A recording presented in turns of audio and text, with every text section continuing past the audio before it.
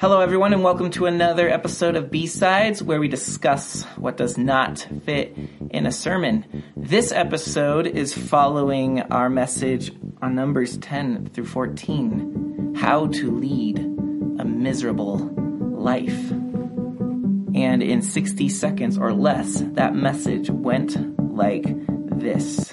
We read from the children's story, Alexander's terrible, horrible, no good, very bad day.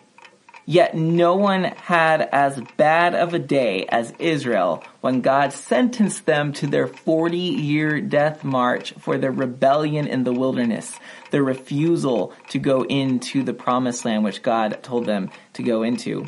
So chapter 10 starts with them leaving Mount Sinai and going to this land. Along the way, throughout the chapters, I highlighted 5 ways to lead a miserable life that Israel did. We then closed, and to hear those 5, you'll have to go and hear the message. We then closed with the idea that grace is a trampoline. We fall, but we must learn to fall upward. Like Caleb, like Joshua, who still entered the promised land. We have a tendency to get stuck in our own 40-year death march because we mope and pity our mistakes. But grace wants to help us bounce back. And that's a difficult message. That grace, that God does not hold our mistakes against us. And grace doesn't just put a magic eraser over it like it never happened. Because between you and I, we know it happened, don't we? But what grace wants to do is it wants to use our failures as a way to catapult us forward. We learn from mistakes more than we learn from successes.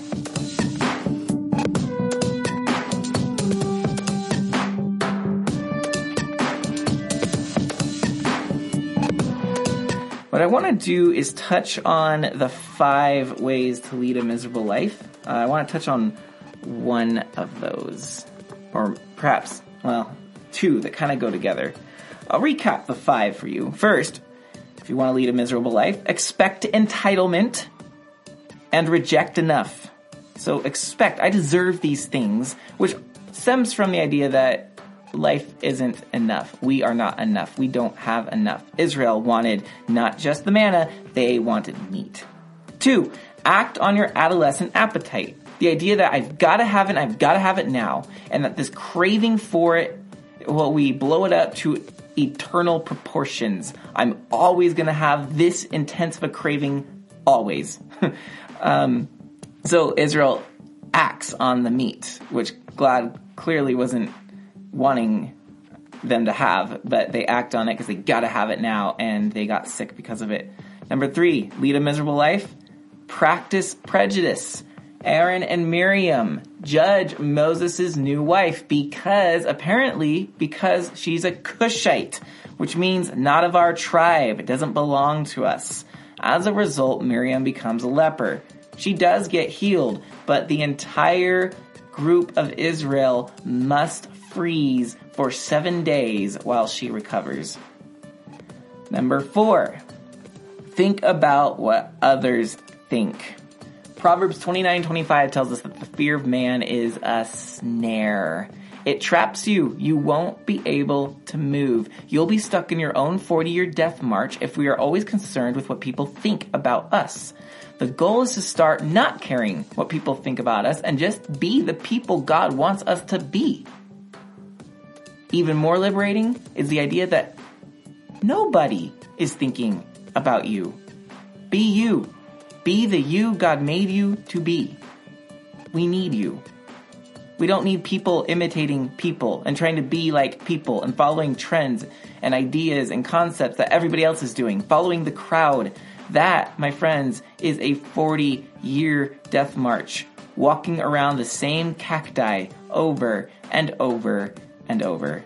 And 5th, to lead a miserable life, believe in the malevolence of God. And that is what we saw Israel doing. They were convinced God was leading them to the promised land to kill them. Well, if you cannot trust God, you don't have a lot of trust for anything. and you are going to lead a miserable life, because God is the ultimate goodness of the universe. God is the one who gives grace. God is the one who's giving us all things, all gifts, all breath, life itself. God is the one who's given us the universe. God is the good giver. And if we cannot trust in his goodness, where are you going to turn? Typically, people turn to themselves, or they turn to substances or other created things. And of course, this has been the problem of the world since the fall. What we realize is that God is not someone we can't trust. He is good, and Caleb and Joshua realize that. No, God delights in us. He wants to bless us with this land. Let's go for it. But the giants. Oh, the giants. I want to touch on the idea of expect entitlement, reject enough. And then the second one, act on your adolescent appetites. Because I sense that a lot of people struggle with this. Mostly because this is something that we can come across multiple times a day. This is when I think we see Israel it's not the first time they've complained about the food and they're wanting to go back to Egypt. It's just one that struck me as something, we have more to say on this. And one of the reasons, then, that we expect entitlement, or we expect things, or we crave things, we have a strong appetite for something, is because deep down inside, we fear we are not enough. We fear we are not enough. The reason so many people want so much stuff, want to tell the world how great they are on social media, want to feel entitled to deserve this or this respect from that person or get access to this entertainment. The reason we have these things going on is because deep down inside, we fear dying of insignificance. We fear that we are not enough, that when life is over and done, the powers that be will be disappointed in us. And perhaps that's come from your own parents. Maybe they never let you know that you're enough. Or maybe a religious leader, a Christian leader, a pastor maybe I have made you feel like, hopefully not, made you feel like you are not enough. Maybe it's a spouse or a child or a teacher. We are surrounded by expectations and by people who are feeding into us our idea of ourself. And we can therefore grow in this opinion that we somehow don't measure up. Maybe for you, your view of God says you are not enough. A plethora of ways that we feel that we don't measure up. We can believe that we are never good enough, never perfect enough, never thin enough, never powerful enough, never successful enough, never smart enough, never certain enough, never safe enough, never extraordinary enough, never righteous enough, never holy enough, never you fill in the blank. You have your own never this enough. And as a result, we try to accumulate things that make us feel enough. To compound this, we are our own enemies because we live with this idea that we never have enough of anything. I want to read this quote from Lynn Twist. She writes, "For me, and for many of us, our first waking thought of the day is, I didn't get enough sleep." Oh man, right off the bat, I am in this picture. I wake up with the whole not enough mentality. And so many of us, before our feet even hit the ground, we are already not getting enough of something. We continue. The next one is, I don't have enough time. Oh, guilty again. She continues, whether true or not, that thought of not enough occurs to us automatically before we even think to question or examine it. We spend most of the hours and the days of our lives hearing, explaining, complaining, or worrying about what we don't have enough of. Before we even sit up in bed, before our feet touch the floor, we're already inadequate, already behind, already losing, already lacking something. And by the time we go to bed at night, our minds are racing with a litany of what we didn't get or didn't get done that day. We go to sleep burdened by those thoughts and wake up to that reverie of lack. This internal condition of scarcity, this mindset of scarcity lives at the very heart of our jealousies, our greed, our prejudice, and our arguments with life. Oh my goodness, friends. We live in a graceless mindset. Which is why I believe all of this comes back to, if you want to lead a miserable life, believe in the malevolence of God. We need the grace of God so much. We need to see his goodness. We need to see how much he loves us, that he's always pouring his goodness toward us. It's a matter of whether we want to be where he's pouring it out or not. Brothers and sisters, we are enough. No, not you on your own. I get that. We're sinful beings. But God has given us grace upon grace upon grace. And there's no limit to our request of grace. The King of the universe has an infinite supply of grace at his disposal. And he's given us his Holy Spirit who lives within us. Do you ever stop to think about how profound it is that the Spirit of God lives within you? And so when we feel this gaping void, this emptiness, this I'm not enough, we are clearly not walking in the Spirit of God. The infinite, all-good, grace-giving God lives within you. How can you not be enough? We are enough because he has given us enough. He lives within us. We don't have to live in scarcity. We can live in generosity and grace. And so, because we often aren't aware of this, we are often not walking in the Spirit, we crave and we consume. We crave, we consume. We're like black holes, sucking everything toward us, the outer world into us, trying to consume it, trying to eat it, trying to become part of it, trying to just somehow get it in us so that we feel like we're enough. The problem is we even begin to absorb light itself so that it is vanquished from our lives. To continually be in this sucking motion of bringing everything toward us to fill this void, to try to make ourselves enough, you will eventually ruin everything around you.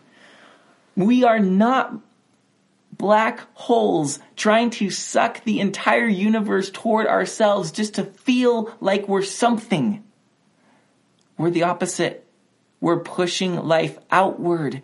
Because the more than enough God lives within us, and he is not pulling everything into us. He has brought everything into us and wants us to push it outward to the world. We are not just more than enough. The grace that we need from God as we receive it, it is filling us from head to toe, every part of our being, and it wants to push out of us toward others. And I do have to believe that when we fail and when we make mistakes, it is not the time to beat ourselves up, but it's the time to say, thank you, God, for your grace. And now there's a little crack for that grace to bleed outward to bless the world. So we feel like we're not enough, so we crave and we consume.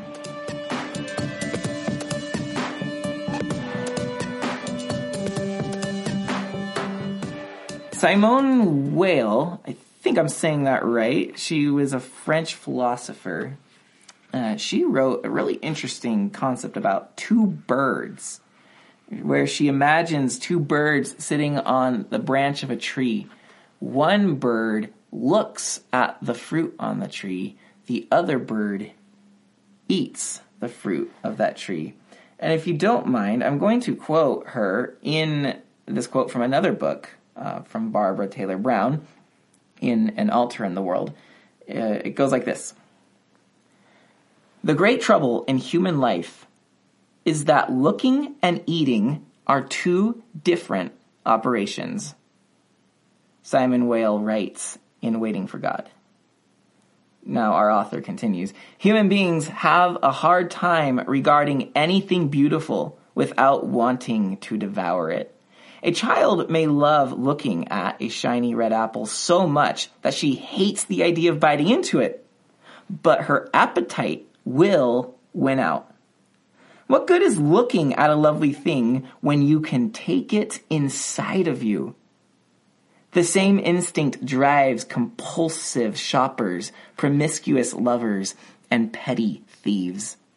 Quote, it may be that vice, depravity, and crime are nearly always, or even perhaps always, in their essence, attempts to eat beauty, to eat what we should only look at, end quote, Weil guesses. Before quoting one of her favorite passages, where there are two winged companions, two birds on the branch of a tree, which I just described to you. One eats the fruit, the other looks at it. And then Weil is quoted concluding this, these two birds are the two parts of our soul. Isn't that great? There's this part of us that craves and wants beauty because God designed us to appreciate beauty, the beauty he made. But when we don't believe we're enough, when we believe we're a constant failure and that we're disappointing everybody, we will start to crave beauty as something to consume, like that black hole trying to suck everything into itself. Proverbs 25:16. If you have found honey, eat only enough for you, lest you have your fill of it and vomit it. Friends, we do have needs. So go for the honey, go for the beauty, but don't endlessly consume like you're not enough. You don't even need the honey. That's the best way to eat it. Just enjoy it. The honey doesn't taste nearly as good once it is eaten. Have you ever noticed that? We desire and crave something, but it's actually the craving it that is stronger than the enjoyment of it. Once we have it, that craving, that desire vanishes. And to learn to live, knowing that we're totally enough because of what God is in us, we can start to see the things we crave as being just that. They're best left untouched because once I touch it, I realize that my desire and craving has only moved on one step ahead of me. You see, absence is the strength of desire. But once that desired object is no longer absent, the desire, well, it shows itself to be a disappointment. See, desire is always one step ahead. So we pursue that thing which we desire. Once we grab it, well, desire just left that object or thing or person or idea or whatever and went on to the next thing. And so you're always going to be chasing desire one step ahead of you. And every time you get there, it vanishes. It's like a phantom, like a ghost, something you just can't, like wind, you just can't grab it in your hand. It's always there, but you just can never own it. And so it leads you in this cycle, your own 40-year death march, if you will. And so with this concept of desire always being one step ahead, I'd like to read one more selection for you from Rebecca Solnit in her book, A Field Guide for Getting Lost. I love this author, very poetic, very beautiful writing. And so I want to share with you this passage, and I will summarize it real briefly here, about this idea of the distance of blue, also being the idea of desire being one step ahead of us. Now, the distance of blue, the concept being that the color blue in both the sky and water is only seen from distance. And of course, we know somewhat, most of us know kind of vaguely, like me, just kind of barely know that the sky is blue and water is blue because blue light is scattered by the molecules. And so it's really best seen at a distance. Now, if you take water in a cup, it's going to be clear. But if you go back from a lake or from the ocean, it takes on a bluer hue. The air right in front of you is not blue, but if you look out toward the horizon, it's blue. So enjoy this selection, please. Rebecca Solnit. The world is blue at its edges and in its depths. This blue is the light that gets lost. Light at the blue end of the spectrum does not travel the whole distance from the sun to us. It disperses among the molecules of the air. It scatters in water. Water is colorless. Shallow water appears to be the color of whatever lies underneath it. But deep water is full of this scattered light. The purer the water, the deeper the blue. The sky is blue for the same reason. But the blue at the horizon, the blue of land that seems to be dissolving into the sky, is a deeper, dreamier, melancholy blue. The blue at the farthest reaches of the places where you see for miles, the blue of distance. The light does not touch us, does not travel the whole distance. The light that gets lost gives us the beauty of the world, so much of which is in the color blue. We treat desire as a problem to be solved. Address what desire is for and focus on that something and how to acquire it rather than on the nature and the sensation of desire. Though often it is the distance between us and the object of desire that fills the space in between with the blue of longing. I wonder sometimes if you can look across the distance without wanting to close it up. If you can own your longing in the same way that you own the beauty of that blue that can never be possessed. For something of this longing will, like the blue of distance, only be relocated, not assuaged, by acquisition and arrival, just as the mountains cease to be blue when you arrive among them, and the blue instead tints the next beyond. I love that last part, just the question of, can you really acquire that longing? Just like that color blue, as soon as you get to where it is, it's not there. It's still ahead of you.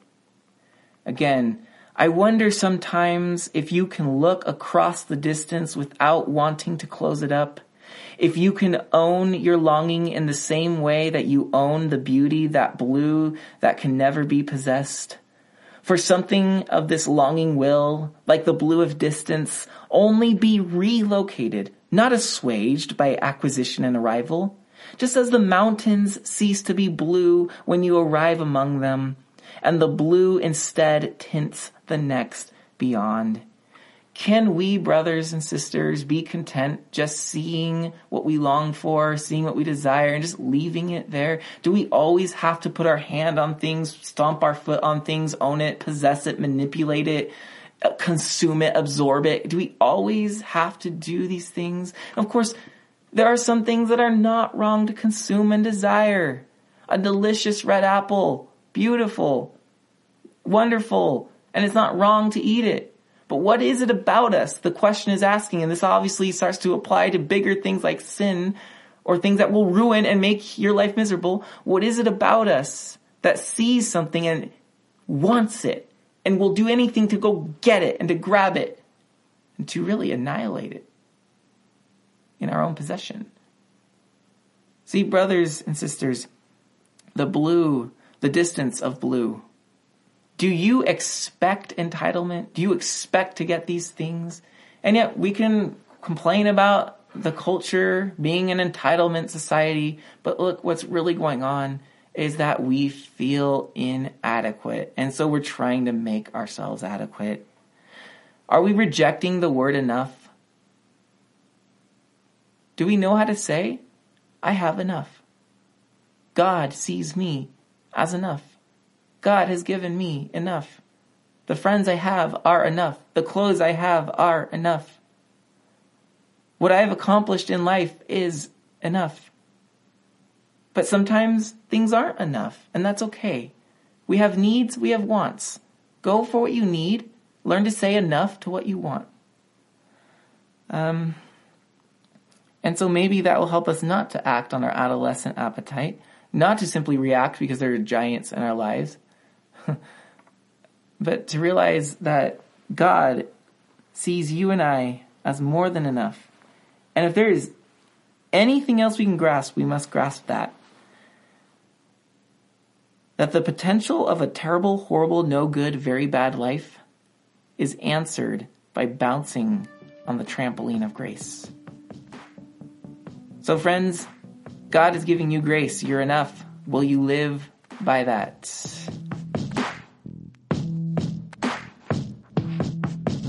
And now for our preview into Numbers 15 through 21. So that's right. On Sunday, we'll be teaching from 15 to 21. What are some of the things you can be thinking about, praying about, looking for as you read it? Well, chapter 15 is about sacrifices in a variety of ways. You covered a lot of that in Leviticus. To just let you know, I don't really plan to teach much of that. Chapter 16 gets really interesting. And not because chapter 15 doesn't matter, but because, honestly, there's some really, really good stuff coming up. Like chapter 16. Korah leads a rebellion. Him and 3 other minions, and then he's got a little ragtag group of 250 people who basically want to say, and they're Levites, by the way, they want to say, Aaron, you've gone too far. You're not the only one in charge here. We want to be in charge. There's a test, and it doesn't end well for Korah. Then there's another test where they take the staffs of different leaders of different tribes, and Aaron's rod, his staff, blossoms, which was God's way of saying, this is the one I've chosen, so don't challenge my priests. It's not like an up for grabs position. I've chosen Aaron to be the priest, and his sons will be the priests. And so that was confirmed by the blossoming staff of Aaron. And then in chapter 18, we have some duties. Chapter 19, we have some laws for purification. Chapter 20, we have the death of Miriam. And then Moses strikes the rock, which he does out of anger as the people are thirsty. He strikes a rock. God tells him not to strike it. He strikes it. He's mad. He's upset. He's grumpy. And for that, he loses the promised land. Ouch.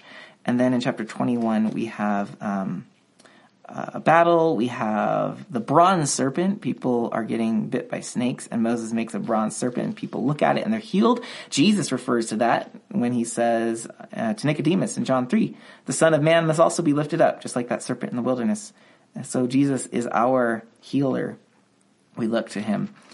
So that's what's coming up. What's sticking out to me, now I don't know entirely how much I'm going to go into this, but it's sticking out to me, is chapter 16. We have Korah rebelling against leadership. Chapter 17, we have God affirming Aaron's leadership.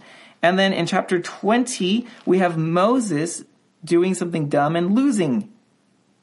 He does something bad as a leader and loses the promised land. So we have these lessons on leadership, it seems. So I think as I'm reading and meditating and praying through these passages, I'm going to be seeing what God wants us to learn about leadership.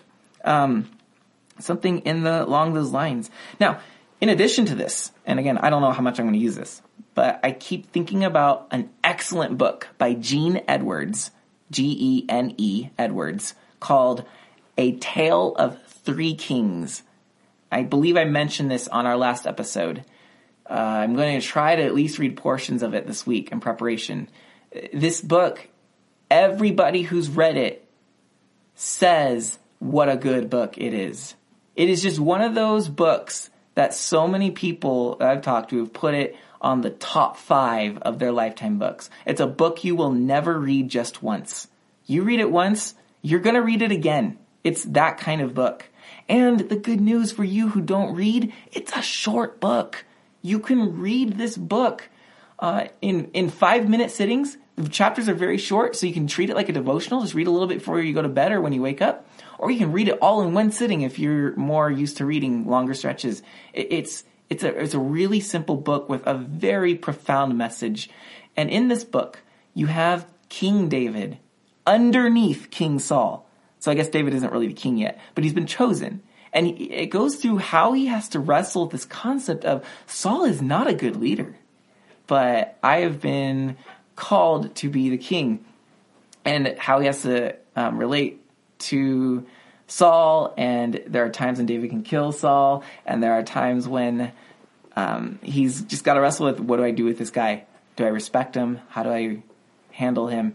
And throughout it, we're learning that David is choosing not to treat Saul the way Saul would treat Saul. David realizes that there's a Saul within each one of us, and that Saul has to die. Now, Korah clearly acts like King Saul, a tyrant who wants to dispose of any kind of opposition. The last part of the book then goes into David as the king, and then his son Absalom wants to be king, and how David has to handle that situation now. Is he going to become the King Saul that he suffered under, or is he going to be a different sort of king? How does he handle that rebellion? That's what we see Moses and Aaron having to deal with. Rebellion, people wanting to replace them. So we'll see what comes out of this, see what you come up with. As always, feel free to email me, contact me. It'd be great to have a dialogue going on this stuff. Brandon McCulloch at CalvaryChapel.com. I'll also put it in the notes of this podcast so you can see it. All right. Grace and gratitude to everyone. Have a great week.